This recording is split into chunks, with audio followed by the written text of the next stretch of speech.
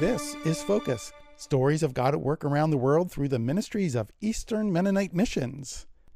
Daryl and Miriam are EMM workers serving in Germany, along with their two daughters. After a one-year break because of the coronavirus, their church, Soli Deo, once again held their annual international tour of food and music called Escultor. At the event, there were 17 national foods served, from Iranian gourmazabzi to Brazilian coconut chicken rice to American funnel cake. Soli Deo Church is a place for immigrants, many of whom are first-generation Christians. It's a place for them to find fellowship and belonging. Germany can be a challenging place for international immigrants to find a home. The culture there and the German way can appear cold and even unaccepting of anything that isn't German.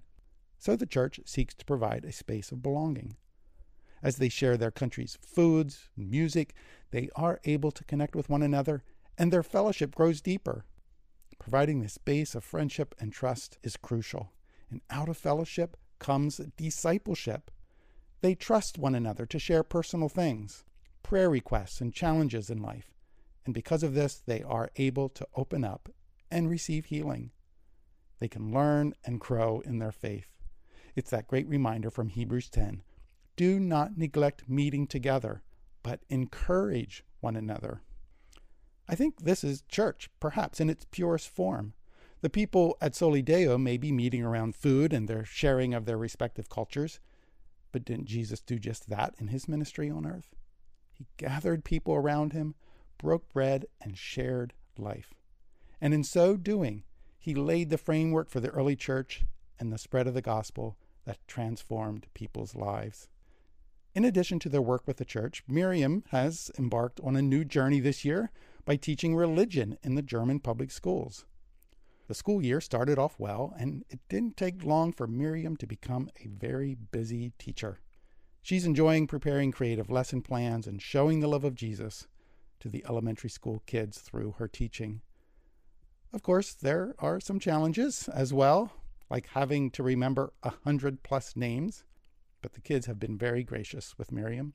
She also appreciates the support and advice she gets from her colleagues about how to handle some of the more difficult children. Miriam and Daryl are well aware of the spiritual battle going on, especially as another religion teacher has recently experienced some opposition from parents after discussing some basic Christian beliefs with his students. Miriam asks for continued favor and wisdom as she prepares and explains God's truths to the kids. So we can pray that the kids would experience the love of Jesus for them and come to salvation.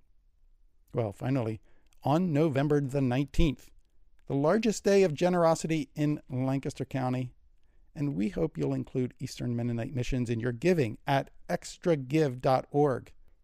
Now, new this year, we're inviting you to join us in an expression of gratitude and love for our neighbors. On November the 19th, stop by EMM's parking lot at 450 North Prince Street between 4 and 7 p.m. and drop off some food items for Water Street Ministries. And you can pick up a little goodie bag from EMM.